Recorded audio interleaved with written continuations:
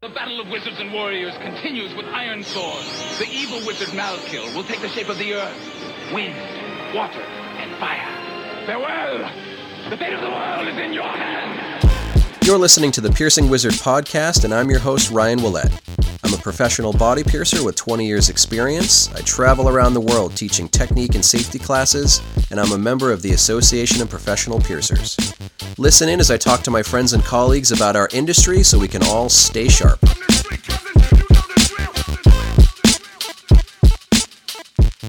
Hey everybody, how you doing? Welcome back to another episode of the show. I got some good feedback on the episode last week, even though it feels like it was like a year ago at this point. I don't know. Time's going by in a weird way. My depression's kind of kicking me in the ass lately, so that's messing with a lot of my work plans and a lot of my personal life. I'm not entirely sure that I'll be able to keep up the whole once a week episode thing. I just a precedent that I had set, however, but now trying to find time to interview people and edit down those interviews, and especially with all the trips I'm taking, trying to, do maybe a few in a week so I can schedule them out so that everything's going up once a week for everybody. It's tough to keep up with it. I'm going to keep going with it for as long as I can. But, 2019, I might have to dial it down to like maybe 2 or 3 episodes a month or special occasion episodes or whatever. For now, I'm going to keep doing them as long as I can get interviews and find some time to squeeze it in. So as I'm recording this, I'm just a few days away from U.S. Thanksgiving, different than Canada Thanksgiving. So, I've got all those different things to prep for. I'm going to be making some bread this year, and I might be cooking the turkey too. I did this thing last season called spatchcocking, and it sounds really goofy, but if you haven't tried it with a turkey, try it with a turkey, and they come out really good. If you are vegan or vegetarian, you can't really do it to a tofurkey, sorry. So on the class front, I've got my Oregon class coming up just a few days away, really. I'll be leaving for that one in just over a week. Really strong class. It's shaping up to be a really good one. I know I complained in the beginning that not a lot of people were signing up for it, but I think it was just some late bloomers, and now I've got it pretty packed. I think if the trends go for like last minute registrations, I think this will be the busiest class that I've done so far. I've got well over 30 people already. Really looking forward to this one. Should be really good. Doing it out at the Powers That Be in Vancouver, Washington. Going to hang out in the Portland area for a couple days after that. I had a scarification client named Russell reach out to me. Russell's a really cool guy. He's flown out to me from Oregon twice already, and I did some really big pieces on his back, and he was thinking, since I'm going to be in his area, maybe I could do a piece on him there. So I'm going to probably stick around for a little bit, do maybe a big leg piece on him. I'll get some pictures up maybe on the Piercing Wizard podcast Facebook page, and definitely my Instagram page. Russell's just a really cool guy to talk to. Going to also try to drink in a little bit of that, Oregon magic, and, maybe get out for a quick walk in some wilderness, hang out with some friends and record some podcast interviews. There are a ton of really good, really experienced, really interesting piercers in that area. So I've got a few lined up already, but that'll pretty much be filling up my free time while I'm out there. So, don't think that when I travel, it's all just play and no work. It's really work and work. I've got a trip that I just kind of threw on, actually a couple of trips that I've thrown on. So a really good way to avoid paying attention to your depression is hopping around the world. So right after Portland, Oregon, I'm going to come home for 2 days and pierce at my shop on Fridays and Saturdays, which are my normal scheduled days. And then Sunday, I'm going to get on another plane and I'm going to fly to Paris because one of my favorite bands, Ensiferum, is playing an acoustic-only show, and they're only doing it in Europe, and I normally see them do full-on metal shows when they tour in the States, so I figure, why not? I'm going to go to Paris, I'm going to see them, and then I'm probably just going to come home the day after. So not a very long trip, but it should be a fun one.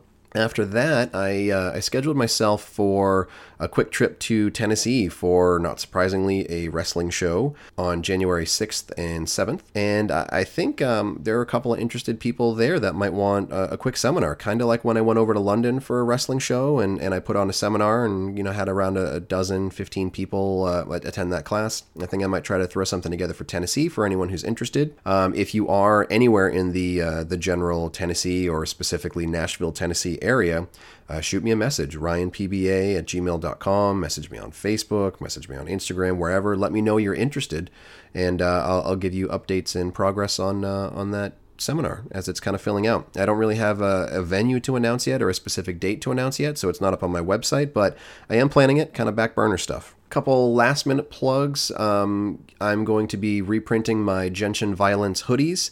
The first run I did flew out. They were sold out in, I think, 2 days, 3 days, something like that. So I got a couple dozen more. Those are going to go up online. I'm also going to have embroidered hats with the Defend Piercing logo, a couple other things on my website. Those should be up within 2 to 3 weeks, so they'll definitely be available for like Christmas presents if if you want to grab something for a piercer you care about, or if you just care about yourself. But I'll let you know when all that stuff is online. But you can always check it out, precisionbodyarts.com/shop. All the class info, precisionbodyarts.com/seminars, or you can like the Body Art Education by Ryan Willett on Facebook.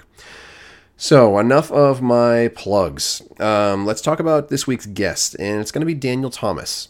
Daniel is a cool guy, and, I never really knew a lot about Daniel. I knew that he worked up around Canada. I knew that he worked for Thrive Studios, my friends Laura and Jesse, and hadn't really had a lot of conversations with him outside of conference.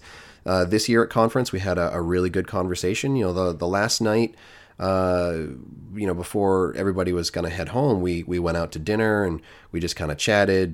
Daniel, myself, Jesse, and Lee, we just kind of hung out. And Daniel was talking about, I have this great idea for a class. I think it'll be really beneficial for someone to teach it in the future. And I just kind of looked at him in the face and I was like, well, why don't you teach it? Why don't you submit a proposal? Have you submitted a proposal? The deadline is tomorrow. And a lot of times when I tell somebody that, I kind of put it right in front of their face, like, you have an opportunity, but you have a tight deadline. So, get to work on it. And most of the time people don't actually follow through on that stuff, scholarships and classes and proposals and getting stuff out there. But to his credit, Daniel went right back to his hotel room and typed out a really good proposal that night. Submitted it the following morning, and it got put in front of the conference committee and they selected it for a class. So a good part of this interview is kind of talking about Daniel's experience. Daniel is an Australian and he eventually moved to Canada through New Zealand, actually. And I just want to give a couple of quick shout outs to some people that I don't think get enough credit for how impactful they are to their industries, not just locally, but, worldwide, the general piercer community. But Eden Thompson in New Zealand, really influential on a lot of people. When you talk to piercers out at an event or something, related to piercing or related to suspension, Eden's name comes up a lot, and I don't think Eden gets a lot of credit because, New Zealand, geographically, it's a ways out from most people. And in Canada, Lexi Million. Lexi is a powerhouse for the Canadian piercer community. But, being out on the western side of Canada, not really in contact with the high population areas, like the Toronto areas and all that stuff, but Lexi's really made a significant impact on the Canadian piercer market. And I think they're both people that I would really like to get on the show sometime. So, if you happen to listen to the show, kind of put it in the back of your mind, I'd like to interview you, get you on the show, get you talking about your experience and, what the community and what all your, hard work has meant to you. So Daniel has taken a lot of different kind of communication seminars, those how to win friends and influence people type seminars. Daniel has attended some of those to the point where he is developing a class for the APP conference 2019 called How to Win Clients and Influence Piercers. And I think it's going to be a really interesting class. Listening to Daniel's enthusiasm and the class concept, that's definitely going to be a class that I don't want to miss. I'm going to make sure that I have that worked into my schedule, and I'm going to be there right in the front row checking it out. And I think Daniel's going to be a really awesome instructor. Daniel's done a little bit of work with progressive mentorship. And, I only see Daniel kind of going up. So let's get into that interview with who? Who am I? I'm Daniel Thomas. I work at Thrive Studios in Cambridge, Ontario. And you can find me at Instagram at Dan_Flair_. So does that have anything to do with Ric Flair? Or is that just, you mean like flared? Well, it started as a joke between me and a bunch of buddies that ended up being my suspension team name. Yeah. And then I don't do a lot with that suspension team anymore. Mm-hmm. But when I came to work at Thrive, my Instagram name was Old Daddy Bastard. Okay. And I was like, Thrive seems like a classier place than putting Bastard Maybe. on the back of my release forms. Right. And I couldn't think of a good name.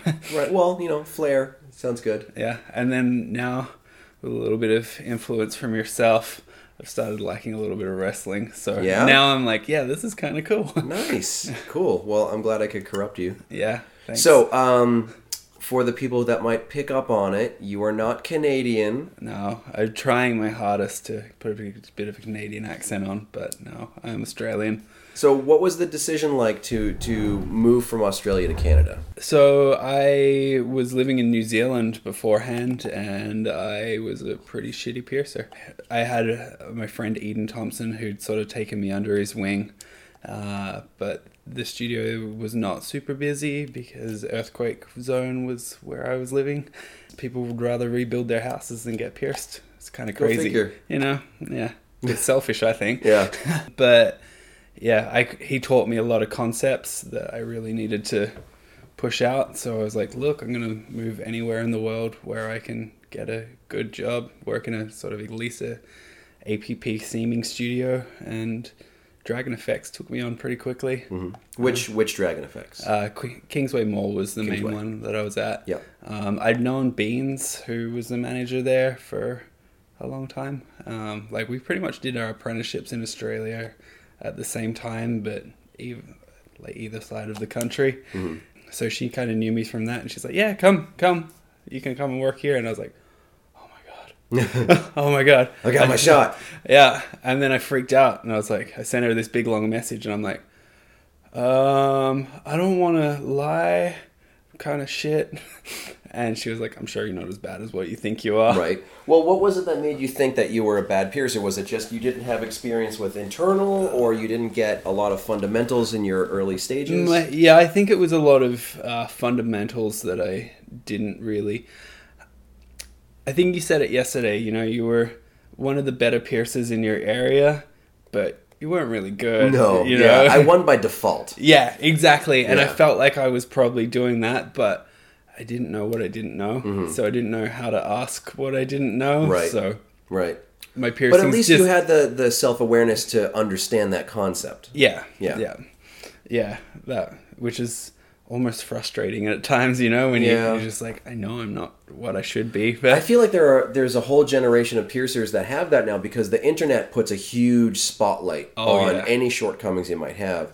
And I know so many piercers who get kind of frozen in that spotlight, like a deer in the headlights, where they think like, I'm not good, I have no chance of ever getting better, so why should I even try? Mm-hmm. And like a huge part of what I like to do within inside the APP and outside the APP, private classes or not, or just talking to people on Facebook, is to tell them, like, if you think that I'm a quote-unquote good piercer, or this person is a good piercer, or this person's a good piercer, you have to realize that we didn't start that way. Yeah. Nobody starts out as, like, the awesome piercer. It's hard work. It's like you're developing it's not a natural born talent, it's a developed skill. Yeah. And I just like to tell everybody, like, everybody has gone through this. Everybody's had a moment where they're like, man, I'm not good at this, and they get better. Yeah. You know? I feel like I go through waves of like, yeah, I'm kind of getting this.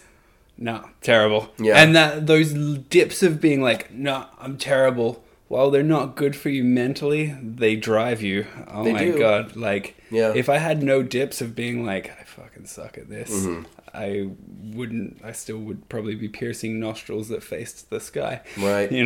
Well, I mean, there are also, you can tell, not naming names, or not that I can really think of a name off the top of my head, but that there are those piercers out there who just, like, they've never had that self-aware moment where they're just constantly go through their career of like, yeah, I'm the shit. Yeah. But they're not. But like they can build up this reputation of like, oh yeah, this person says they're the shit, so obviously they're the shit, but like they're the shits, It's like a totally different concept. I think that's why a lot of subpar piercers kind of keep going, Mm-hmm. Everyone's got that shop in town that you constantly fix stuff from, and Right. everyone's like, they seem to know what they were talking about because they speak with such confidence, because in their head they are the best piercers that are out there. Right. So it's kind of, to a client, they're like, yeah. Right. Confidence. I mean, how many times do you have to deal with a client who comes in and they're supremely confident in the person that did a terrible job on them, and they're like, oh yeah, they told me that it was my anatomy was wrong or my aftercare was wrong and I ruined this piercing, and it wasn't them doing a bad job, it was me, and I feel terrible now and I can't even get X, Y, or Z piercing. Yeah. And you have to be like, please don't think that it's your fault. Yeah. Yeah. Yep. Yeah. The amount of times that happens. Right. And we're lucky. We've got quite a few good piercers sort of in the Ontario region. I noticed that. Ontario is a strong region. Not to say that it's the only strong region in Canada, because it's not, but there's definitely a strong pocket in this area. Yeah. I don't know if it's because of the Toronto area and just population center or whatever, but there's a lot of good piercers around here. I feel like Canada does pretty alright for itself as a country. It definitely really does. Yeah. Especially coming from Edmonton. Edmonton just seems to have this huge pocket of it's almost harder to find a bad piercer than it is a good one in Edmonton. Really? Yeah. Like, at least a piercer that's not using pretty decent quality jewelry, at least as a benchmark. Right. So, yeah, I think if I can come back for classes in Canada, I definitely want to do something in Alberta. I would really like to get out to Western Canada and do something, whether it's Alberta or BC or something like that. I would really like to come back to Canada and hit the western side. You should spend a lot of time here. Yeah, I think so. I kind of like the place, so. Yeah. Yeah. Well, it's, you moved halfway around the world. I would hope that you like it. Yeah, it's funny when you put your finger on the globe of where I grew up in Perth in Australia and Toronto, you're like, that's about as far as you can get. Right. Yeah. Well, so how did you end up going from Dragon Effects to Thrive? Or was there another shop in between? No, I did 2 years at Dragon Effects.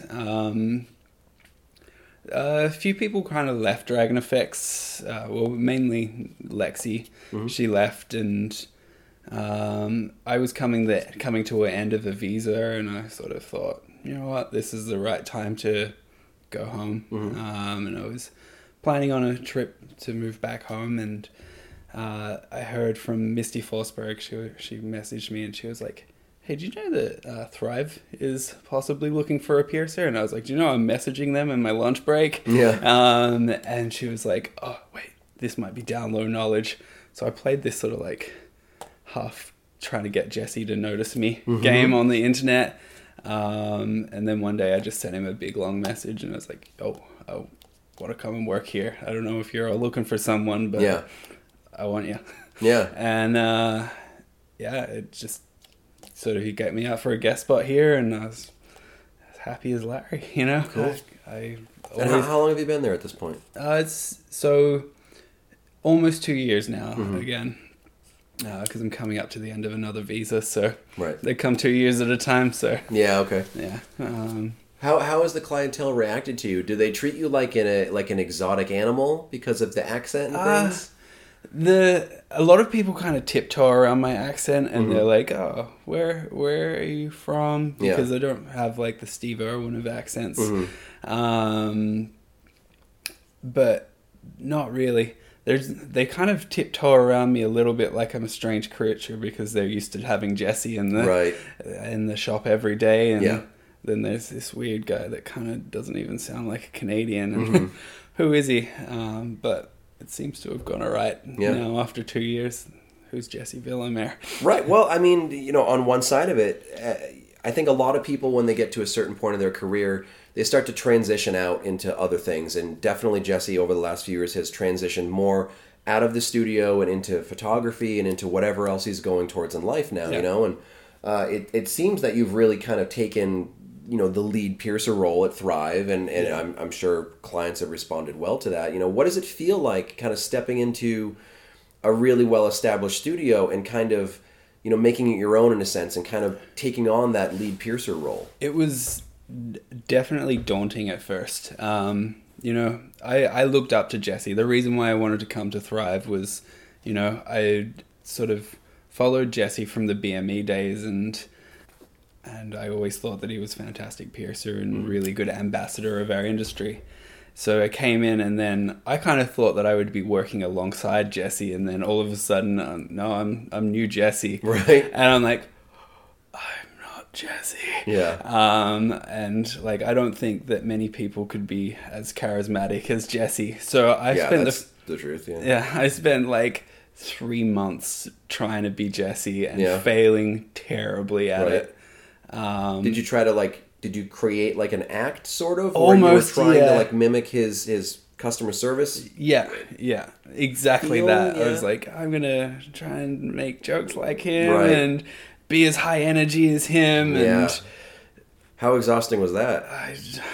it was terrible. I'm sure it probably felt awkward for you, and it probably felt awkward for some clients too, because it probably wasn't natural. Yeah, no, everyone saw right through it. Yeah. It wasn't until one day I was like, I just need to go back to being Daniel. Mm-hmm. And then people warmed up to me like crazy, you know, like it was like, oh, just be yourself, you know, Right. like such a cliche term, just be yourself. But you know, it's one of those moments where you Yeah. realize what that actually means. I've seen lots of piercers try to like emulate the people that they look up to with customer service techniques or whatever, and it feels really disingenuous when someone's trying to put on an act. You know, like there are definitely moments where I talk to a client differently than I talk to my friends or just people I encounter out in the world. Because I'm giving them a customer service experience, but I give them my customer service experience. I'm not trying to duplicate a Jeff Saunders or someone, because they've all got their own flair, and now I feel confident with the level that I'm established at in my studio. I feel confident that people do like and respond well to my version of customer service. So I'm sure once you started to get confident in people like Daniel for Daniel, that probably was a new page for you there. It was definitely a new page. Yeah. It's like around that same time I'd signed up and I did a thing called the Dale Carnegie course, which is basically a human relations course. It's the course that was the book How to Win Friends and Influence People was written to be a supplement manual for, basically. Okay. And that kind of taught me some like formulas of how to talk to people and give them a good experience, but they're just formulas, so you still act like yourself. You still are Daniel Thomas, authentic. It's more like just like a different level of awareness of how you can communicate. How to communicate to people, like how to make small talk, and it's not like you have to talk about this and this and this. It's sort of like the areas to target into, and how to like sort of talk to people and get the most out of them. Because most people want to talk about themselves. Most people. Sure. That's one of my tricks is you just ask them questions that set them up to talk about themselves. Exactly. And they love it. Yeah. So there's this crazy thing that they talk about, and at first you're like, what the hell are they talking about? I'm never going to remember this, but you remember things in pictures easier than you remember them in words.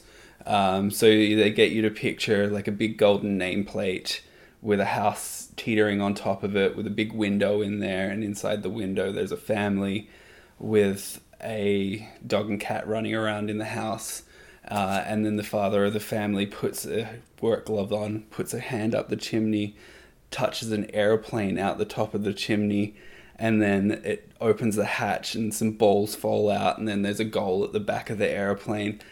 And this seems crazy and like you're never going to remember it, but then you think about it the next day and you're like, oh, no. Right. And basically it starts with like the nameplate. You should know someone's name. Like that's the first thing you should have in conversation. You should know that name because that's super important.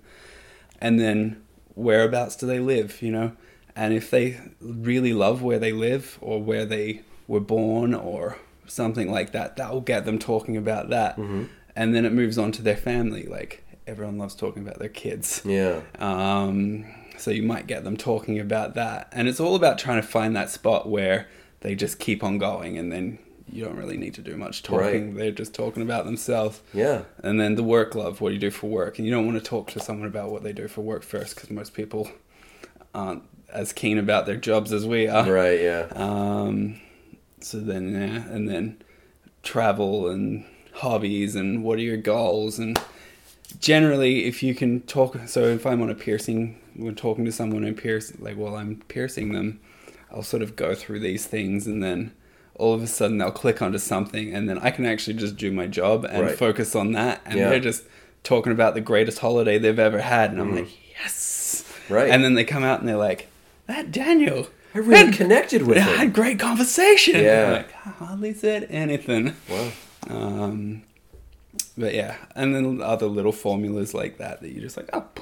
See, small talk feels very forced to me, but conversation I'm fine with, Yeah. And I do have trouble starting a conversation with people, something like that I would imagine would be really beneficial to a lot of body piercers, especially because, I don't know if you feel the same way, but I feel like body piercers really attract the people who weren't, captain of the football team and, homecoming king, homecoming queen, the people that were crazy popular in school, and maybe you have a little bit of a hard time communicating with people sometimes, and if you can have something like that where you just draw it out of them. And that's why most of us are sitting there at conference going,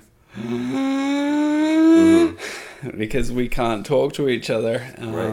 Or like conference is a little bit easier because we're slammed together, but there is that sort of intimidation there. Yeah, for sure there is. I mean, my general trick at conference is I play like human pinball machine, and like I'm really sorry to say this out loud to anyone listening who has had a conversation with me in conference and who has gotten this line, but when I feel like I'm starting to force the conversation, or I don't know what to say, or I feel really awkward, I always do I'll be right back. And I just and then I walk off like I'm going to the toilet or checking my phone or something like that, and then I just vanish. And like plenty of people have gotten Ryan ghosted that way. It's basically your version of a smoke ball. Pretty much, yeah, but I'm saying this polite way. But you can't do that with a client because you're trapped in a room with them, and you're offering them a service, and it's like you can't just be silent and awkward and hope that your professional skill as a body piercer is going to carry through, because the client's not going to care how sweet your like sterile glove technique is. No. Like they want to feel warm and welcomed, and they want to feel a connection. I honestly think that probably 80% of being a good body piercer is just being warm and having the skills that most of us, because we weren't homecoming kings and queens, don't really have. Right. So I think the ones that shine, the ones that outlie, because once it gets to a certain point, we're doing our piercing straight, we're making them heal. The things that make people shine is their ability to shine when they're dealing with human beings.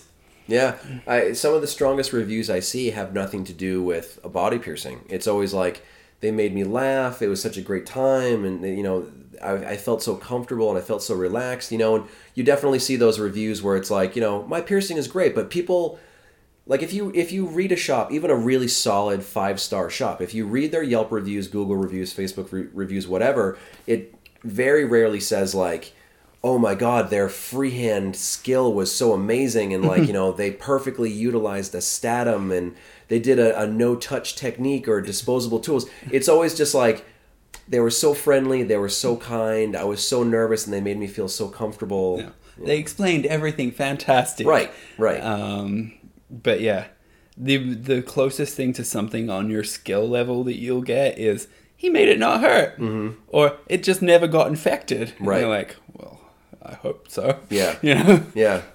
But yeah, I mean, I think if you take two piercers who can both execute a good body piercing, but one of them can talk and really like communicate with the person, and the other one can just perform the service, I think clients are going to gravitate towards the person that can communicate. Yeah, and I think that a lot of the time, if you can't communicate, but you can do an awesome body piercing, and someone is there with like most of that skill, but still, they're not as technically proficient as you, but they can talk. Yeah, they're gonna get that client all the time as well. That's frustrating, because I've seen it happen where there's been a piercer who's they're a charmer, and they can, if someone can talk, like, oh hey, I love your shoes, or I love your makeup, or hey, I love that band that you're wearing a t-shirt of, something like that, and people can connect.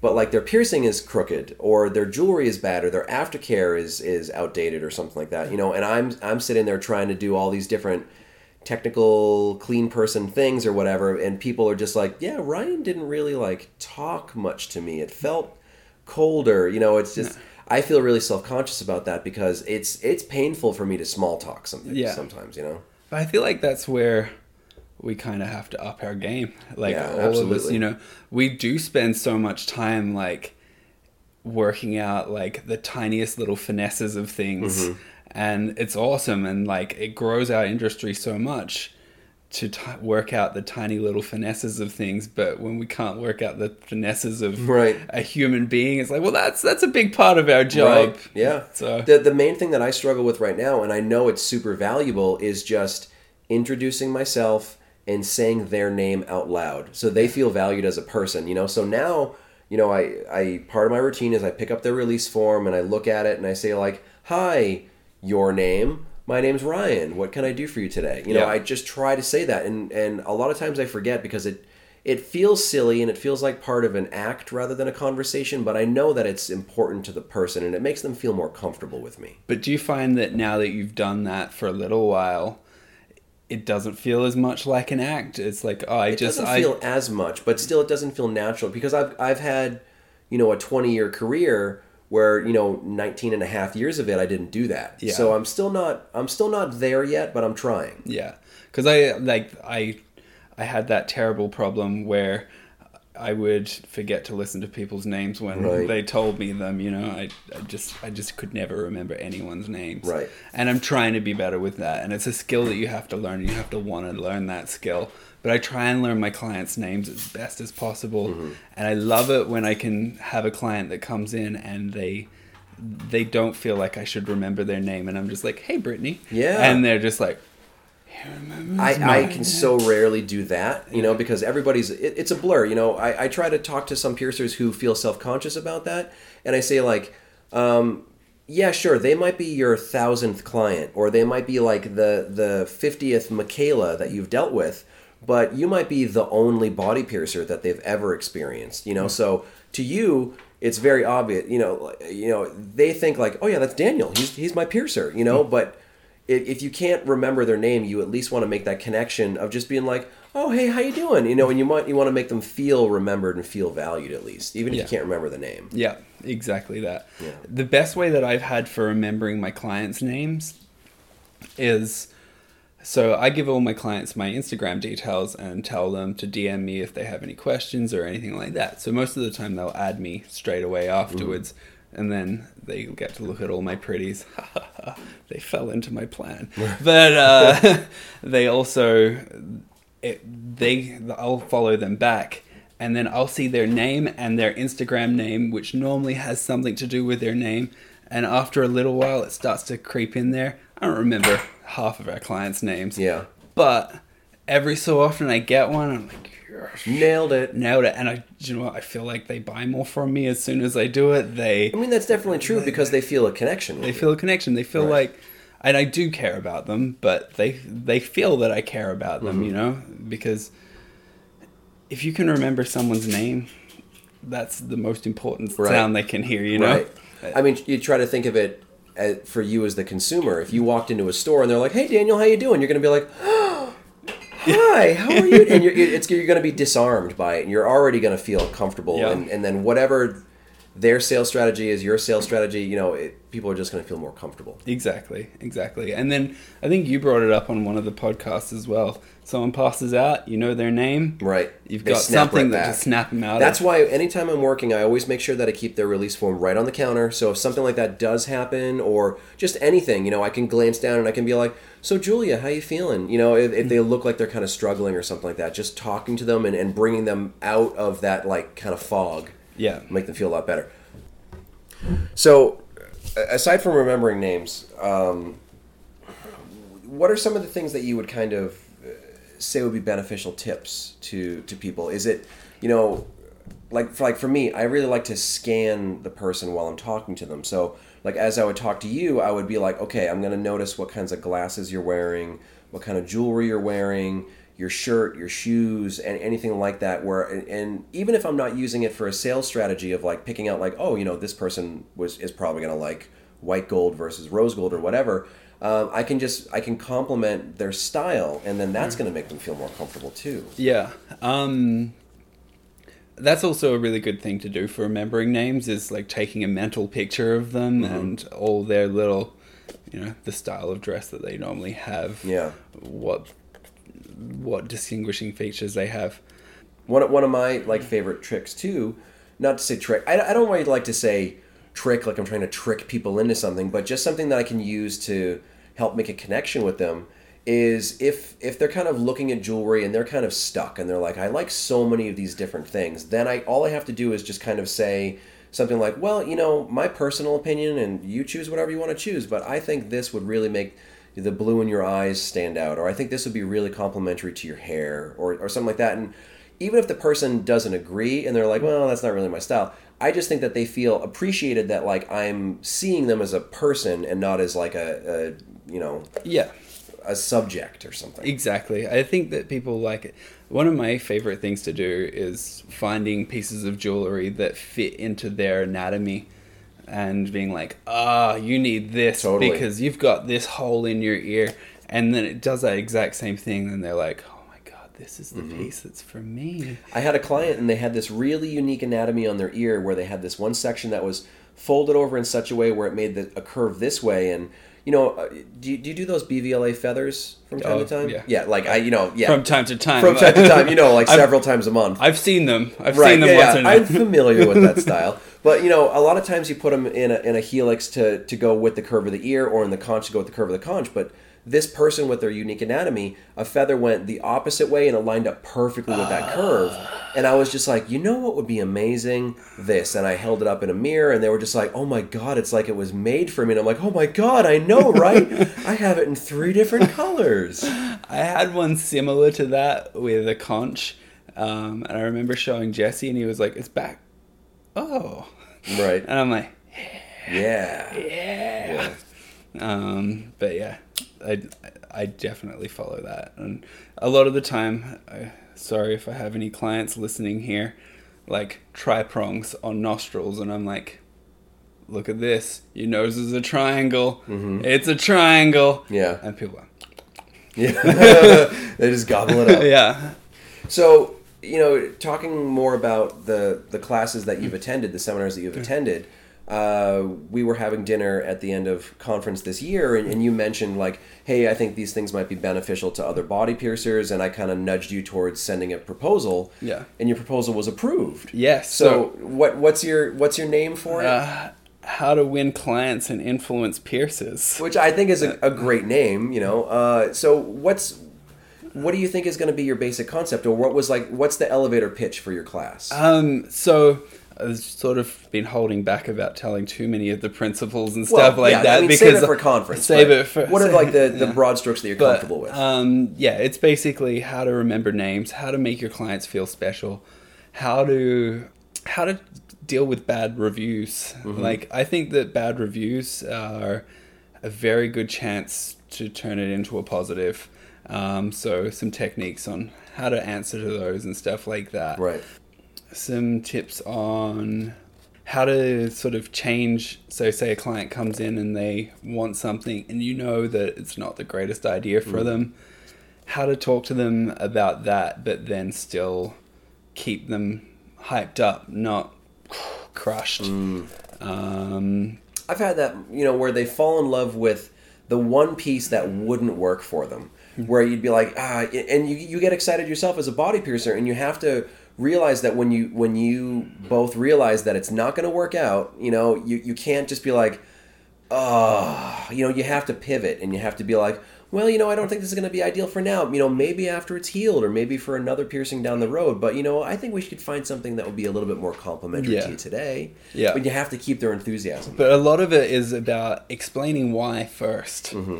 If you can give them all the information so they understand why before you say no, then they're not deflated because they understand.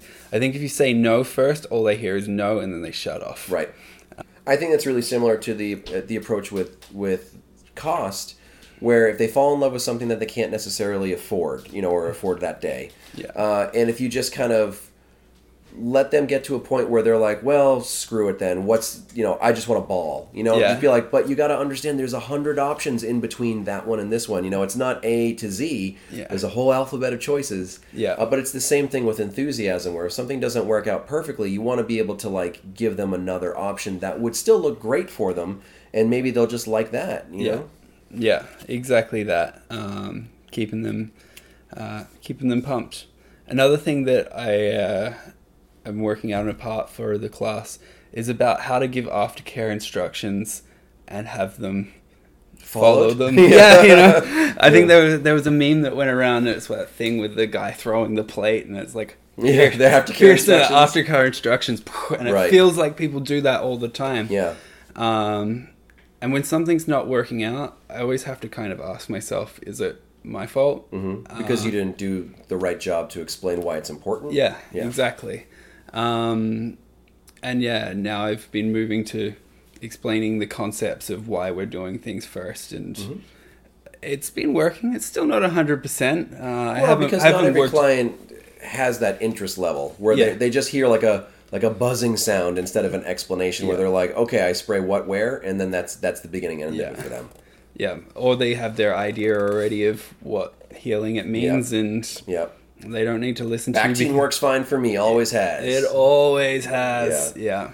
So, I always try and take things to heart too much, but it's because I feel like if something's not working, it is our job to fix it. Yeah. No, I mean, that's accurate because just like you said, if a client comes back and you've already given them aftercare instructions and they just didn't retain it, it's, what can you do to make your aftercare more interesting or more dynamic or just more simple to understand and digest, you know? And I've done a lot of different tweaks, I haven't necessarily tweaked my brochure because I feel like if you're going to have too much information, that's the place to do it, in print. Yeah. But when you give the verbal instructions, you need to give them just enough information without going too far, making them bored and, paying attention to their phone instead of you, things like that.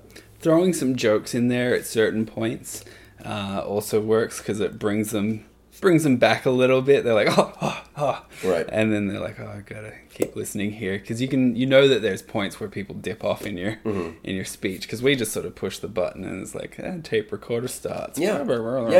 Well, that was, I've heard body piercers who are good body piercers and they're giving good information, but they're giving it in such a robotic way where it sounds like they're a waiter reading off today's specials, where it's like, they've done it 50 times that day, and it sounds like that. Yeah. I think the challenge really comes in where you have to make it sound like this is the first time you said it today, and you're really excited to explain these aftercare opportunities to people. Yes. Yeah. Yes. I love it. I love it! I always like to say things, too, that's just really simplified logic. Like, I don't want to tell them the science of why saline might be better than alcohol. I'll just say something like, well, I wouldn't suggest you put something on your piercing that you wouldn't put directly on your eye. Yeah. And it's like, you can spray something like this and it's just going to feel like nothing, but imagine how irritated your eye would be if you use this, and that's what you're doing to your piercing. I do exactly the same thing. I'm like, my golden rule is don't put anything in your piercing you wouldn't put in your eye.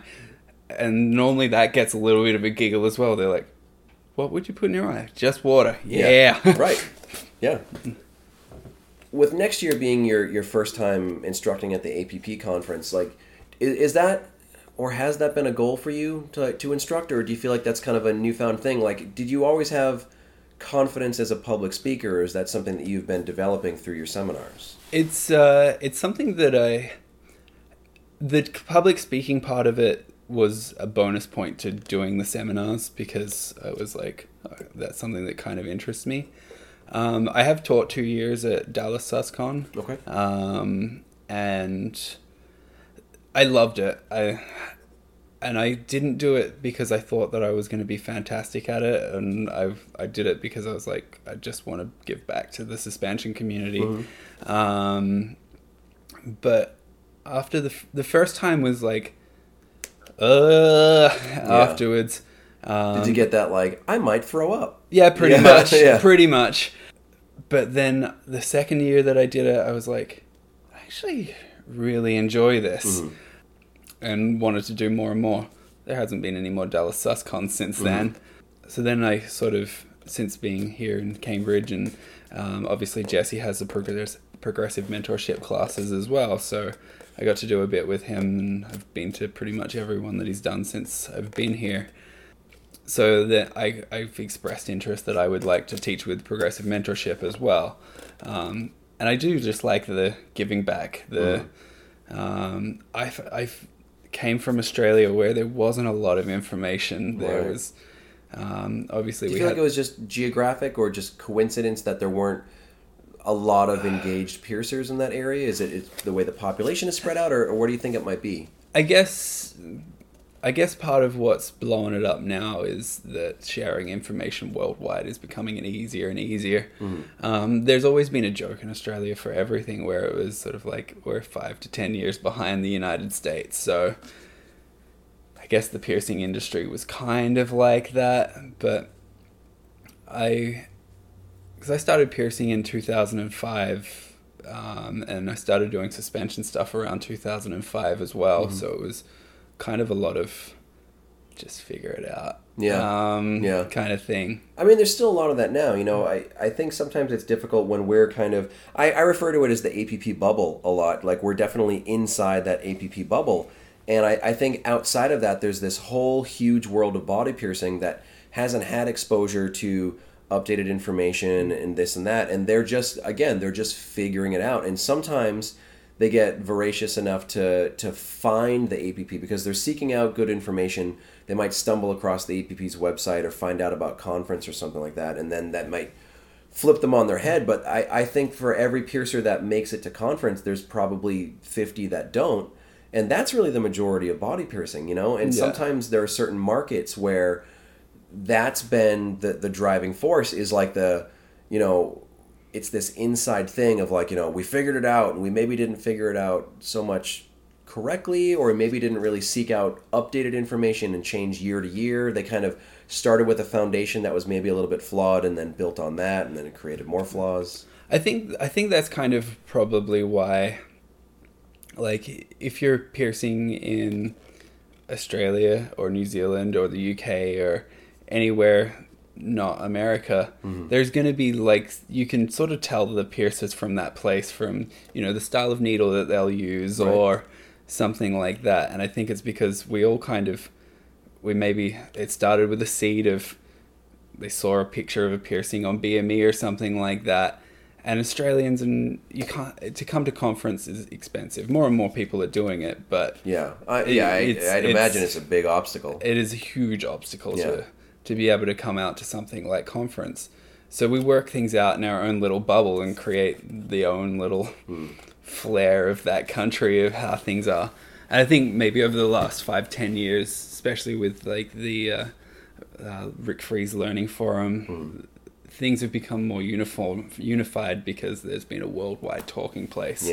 And the things that have worked from each different place have stayed on, and the things that haven't, Is there any kind of I don't know if you want to generalize, but is there any kind of a resentment with Australian piercers towards North American piercers? Because I know that I've encountered, maybe not so much as resentment, but a little bit of resistance to the US style of teaching when I go to Europe or I go to the UK, because people are like, you have all the advantages, and you're trying to tell us that we're not doing it right when, you have all the advantages. You've never had to worry about only access to this and only access to that. I think the only place in Australia that you'd find that sort of resentment is people that sort of have this, like, you're a shit piercer if you don't come to conference sort of attitude. Is like, well, right, calm your horses there.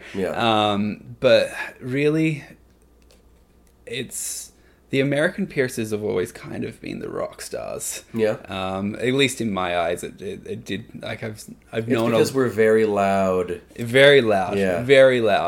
But also, things like the Modified documentary and stuff like that. There's heaps of American piercers on there, and we're like, oh my god, they're so cool.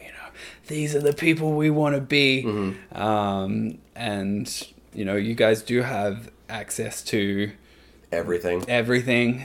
So all the toys, you see the American piercers using them first, you know? Right. I remember when I first started piercing and Technicare. Like, you guys all had Technicare, and then, we had one bottle in the shop, and we're like, Yeah. it's Technicare! Right. We're the leaders of the new revolution because we have soap. Yeah, exactly. And it's like, we saw people on the internet using this. Yeah. But yeah, they're definitely, I think that there is a little bit of maybe celebrity status to some piercers here. I guess that's which I will totally cede that argument, but I think it's still so ridiculous that anybody would think of a body piercer as a celebrity. Just, I know that, Americans have this bravado and they're good at creating the image of celebrity. Yeah. But I still think I still find it insane that people would look at a body piercer and be like, "Ooh, aren't you so and so?" It'd be like, "Yes, yeah." It's someone that pushes a needle through somebody. You are capable of it, regardless of what country you were born in. Yeah. I think a lot of the time we go around to that Instagram, you can make everything perfect on Instagram if you know what to do. You get just the right angle and just the right lighting. Yeah. You take 50 pictures and maybe one of them is just right for posting. Yeah. And you just curate that Instagram perfect. Earlier this year, I actually went to Absolution in New Zealand, and they'd moved into this new place, and I was there. It was for a suspension thing. So there was a few American suspension people there as well, and we were checking out this new studio. And it's hands down one of the nicest studios I've ever seen. Eden has put a lot of thought into everything. And Nath, the owner of the shop, he just trusts that people are doing it right, so he lets them go with things a little bit. And Eden's kind of comparing himself to some studios out here that I've been to, fantastic, beautiful studios, but he's only ever seen the Instagram pictures of it, and we're like, dude, settle. Right. This is amazing. Right. But because all we ever see from the other side of the world is your perfect Instagram pictures, we're like, we suck so bad. Yeah. I totally get that. And I just really hope that younger piercers or piercers that feel like they're facing obstacles and things like that, just take it with a grain of salt to realize that the internet is not reality. It is not. As good as and perfect as you think any piercer is, I guarantee you they're not. And everybody makes mistakes. Everybody has a part of their shop that they don't want someone taking a picture of because they don't like it, they don't love it, and they're like, oh, I wish I could change that. Even if it was $1 million shop, there's always going to be some aspect where they're like, oh yeah, I'm not happy with that. Yeah, but that's what keeps you keep on improving. Yeah, it keeps you hungry. And I think that's why Absolution is such a beautiful studio, because Eden's made it into an Instagram picture. I don't think there is a part in that spot where you can't take a photo. Yeah, well, ask Eden, and I'm sure Eden would be like, oh yeah, don't take a picture over here. Yeah. I know that he would. Right. I want to get out to Australia and or New Zealand sometime. I would say that if you go to one, you need to go to the other. Right, I'm sure. And I think I have a standing rule that if I ever go to New Zealand, I have to stop in Fiji. Yeah. I don't know why, but Fiji has always been my dream location in the world. I don't know why. It just feels so mentally exotic to me. I mean, it's Fiji. I'm sure it is exotic. But yeah. I've never been to Fiji, so I can't say. But I have that same picture. It's total sitting by the beach cocktail. Right. It's a postcard. Riding a sea turtle or something. Yes. Yeah. Yeah. So, you've worked in a lot of different studios, and I'm sure you've probably taken the best influences from all the different studios you've seen around the world. What kind of representation do you want to give future generations of piercers? I know that you're passionate about wanting to teach them communication skills and things like that, but what do you think future generations of piercers need to know and need to think and need to plan for? Is it, get out as early as possible and see different shops? Is it, seek out information? Is it mentoring? Is it coming to something like conference? Is it trying different jewelry, trying different techniques? What do you think would help those younger generations of piercers? Or is that too vague of a question? It's really a little bit of everything, you know. I do think that the opportunity to go and work in different places rounds you.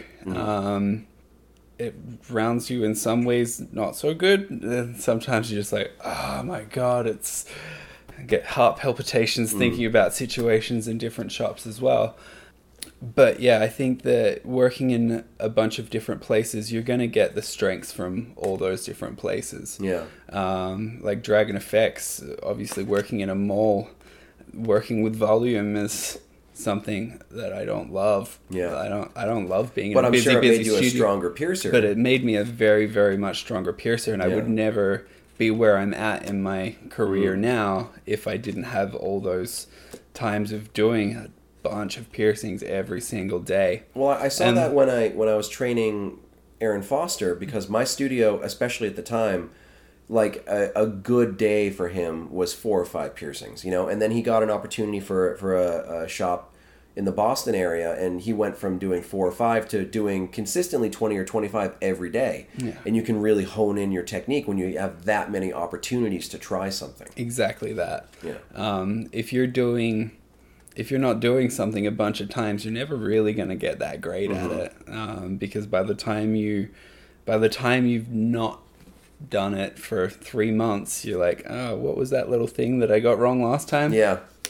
So I think it definitely is important to work with volume, but then it's important to work with someone that has fantastic sales skills so you can reach in on there. Work with someone that has, to your point of genital piercings, like work with someone that does a lot of genital piercings and learn that skill, because there's going to be studios your studio might never ever see a genital piercing, but there's going to be a studio somewhere near you that probably does 20 a day, you know? Yeah. Those people, they're not, like, they normally find one studio, but, you know, Well, they don't you not build exist momentum in your area, sort of thing. Yeah, you build momentum because, you know, if you do any kind of specialty piercing, surface or genital or this, that, or whatever, and then somebody puts a review online, when there's somebody else out there who's seeking out that rare piercing, and they find that review and they're like, oh, this must be the shop for this is the hot spot, you know. But it's like maybe they just did the one and got lucky with a good review. Exactly. But then they're established as like the leader of that market. Exactly. Yeah. But yeah, go and work with someone that can do that. I was really lucky that Lexi at Dragon Effects, we'd have little days where we'd hang out and talk about dicks and stuff. Yeah, you know? dicks and stuff. You know, That's such a common piercer conversation. And like, you know, I was talking about it with Jesse about how you're just so desensitized to certain things about physicality, and it's like you can talk about the little intricacies of a vulva, you know, for an hour, you know, and it's not weird at all. But like if you're at a restaurant, the people sitting next to you are gonna glance over like you're serial killers, because you're talking about like, you know, the perfect technique for a hood piercing or something. Yeah, exactly. It was last night afterwards. It was like, you want to come over? We were at one of Ryan's classes, and one of the piercers was like, do you want to come over and watch piercing of dick videos? And we're like, yeah, we do. Yeah. I think there should be more historical resources for people to learn not just the best information. Like, I think the APP conference is based on best practices a lot of the time. And I think that it really helps to show the historical aspect of like, and this is how we used to do it, but this is why we don't do it that way anymore. Oh, definitely. You know, I think sometimes people lose out on when they see just like somebody's interpretation of the best possible version of something. And, you know, you can learn a lot, positive and negative, from like the shades of gray that led up to that. Exactly. Yeah. I think that for everything in the world, we can learn a bit from the history of how we got there. Yeah. So we don't make the same mistakes. Well, that's what I love so much about, you know, like as an example, like Jesse's progressive mentorship class, where he talks about, in like a joking way, about some of the mistakes that he made earlier in his career. Yeah. And that, number one, it's disarming for the people who are in the class and they're intimidated, thinking like, okay, this person they're an APP instructor and this and that, and, you know, I have to work to their level or I'm a hack. But then they hear of like all the dumb stuff that we used to do, and then they realize like, okay, what I'm doing isn't so bad, because if they can get there, I can get there. 100%. And I think that's why people take the class so well. Mm-hmm. It's just a bit of humility. Yeah. It's like, yeah. That's what I try to do in my class too. Is I try to remove some of that intimidation factor by being like, look, I can do this now, and I'm teaching a class on it. But I screwed this up for like 10 years before I started to figure it out. Yeah. And yesterday when you came up and you were like, who actually, when they come up to you at class and they're like, do you understand Bevel theory, right? Yeah, cool. And then you're like, yeah, I understand. You kind of hold the needle funny and yeah. And then I listened to you talk and I'm like, I had no idea what Bevel theory was. Right. Yeah. Well, that's exactly how I felt taking all those classes from Brian, because he knew it backwards and forwards. He probably dreams of Bevel theory in his sleep, and so for him, it seems like an easy concept. So he thinks that, okay, everyone has this prerequisite knowledge, right? Okay, now we're going to move on to what to do with it. But I think so many people don't have that. And it's not just something like Bevel theory. It can be jewelry size selection, aftercare, sterilization, all these different things. Like, I think a successful class, you have to break it down to its base principles. You can't assume that someone has existing knowledge. Oh, yeah. Because, they're there in a class. If they had all the existing knowledge, they might not be there. When it comes to the thing that I was saying before of, like, what made me feel like I was a shitty piercer was I didn't know what I didn't know. Right. So I didn't know how to ask. So you might even have the idea that you understand that full concept, but if you go down to a base level with everyone, then you know that they've got, like, there might be just, like, little tiny hair that you're like, ting, that's where it is. And it might be the most basic thing, and you might have been piercing forever. And you're just like, poof. That's why I feel like yesterday was a success, because I didn't try to, like, give away, like, the principle of the class in the first hour. It was like a slow march of, like, we're going to get to it, but first I want you to understand how the needle is made, how the needle was developed, and this and that and whatever. And then, like, as I started to, like, kind of drop in those other little bits of information and tips and tricks, I saw all these light bulbs going off around the room, and it was like, okay, that's a successful class, because I didn't teach to this elite level where it's like, I'm going to expect that you all know most of what I'm talking about, and now let's, like, try to build off of that. It's like, I didn't understand it, and this is what it took for me to understand it, and that's what I'm going to share with you. Yeah. Well, I definitely wish you a lot of luck in your class. I want to take your class. Like, I think your class is going to be great. Please be there. Yeah, I'll be there right at the front, staring at you, and just trying to get you to sweat. I'll be taking notes, and I'll be reviewing you. I feel like at one of my Dallas SASCON classes, Ethics was there doing the same thing. So no pressure. No pressure. Right. Yeah. So do it. Yeah. I thrive on the pressure. Yeah, I think you're going to be a great instructor. And when this goes as well as I would guess that it would go, I would love to see you in more classes too. I would love to be teaching more classes. Yeah. Well, just like I said, and like, if there's anybody listening, take this as a lesson. The only reason Daniel got the class is because he worked hard and he submitted a good proposal, and his proposal was accepted. It was irrelevant that I knew who Daniel was, because when we were in that board meeting, a lot of people were like, who's Daniel? Who? And I was just like, read the proposal. It's a good proposal, right? Then say yes. It shouldn't really matter who the person is. It should matter what the person wants to share. Exactly. Yeah. And I wrote that proposal sort of in the mind frame of, I just want people to find out who I am, so that maybe later on my name would maybe have that recognition to be that person that got the class. I didn't expect that this year would be. Well, you did. And I did, and I was like, whew. Yeah. See, it's, I'm not going to say that, like, it's just that easy, because you put a lot of work and thought into the proposal. Yeah. But, like, it really is just that easy. If you can articulate a point, if you can explain it to someone and tell them why it has value, they're gonna listen and they're gonna give it a shot. And it's not just with classes at conference. It's like that's a skill that goes back to communication. You need to be able to articulate a point and communicate with someone if you want to get your idea across. I don't think that I would have been able to write the proposal the way that I did if I didn't have the Carnegie I'd used the Carnegie principles writing the thing. Yeah. So they work, obviously. Worth every penny. Yeah. Yeah. Cool. Cool. Well, I'm excited. So, anything else you wanna hit on?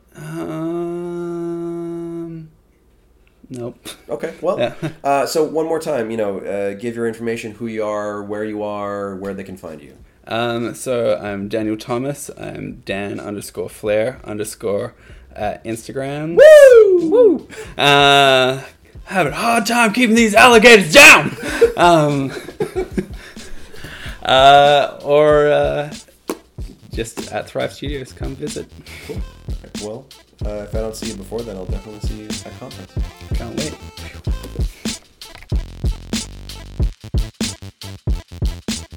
All right, Daniel. So thanks for taking some time to talk to me. When we recorded that, I was just kind of hanging out in Jesse's apartment. He was out giving his girlfriend a ride home, and Daniel and I just kind of met and hung out and had a really good chat. So it was nice. That's one of my favorite things about taking all these trips is just being able to connect with all my different friends all around the world that I hardly ever get to see. So it's nice to make those connections in real life rather than just always being on Facebook or always being on Instagram. So keep in mind, if you've got somebody in your life that you care about, hang out with them in person, give them a hug, and especially if you have a dog, scratch their belly and give them a kiss, because I am missing my dog something fierce today. So I will be back next week with an interview with, I have no idea who, but I'll be back next week. Thanks for listening. For more information about the show, visit piercingwizardpodcast.com or like Piercing Wizard Podcast on Facebook. For more info about your host, visit precisionbodyarts.com or search Ryan PBA on Facebook, Instagram, and Tumblr. If you enjoy the show, you can subscribe on iTunes, Apple Podcast, and Google Play. Music by Benny B. Blanco. Show copyright 2017, Precision Body Arts LLC, all rights reserved.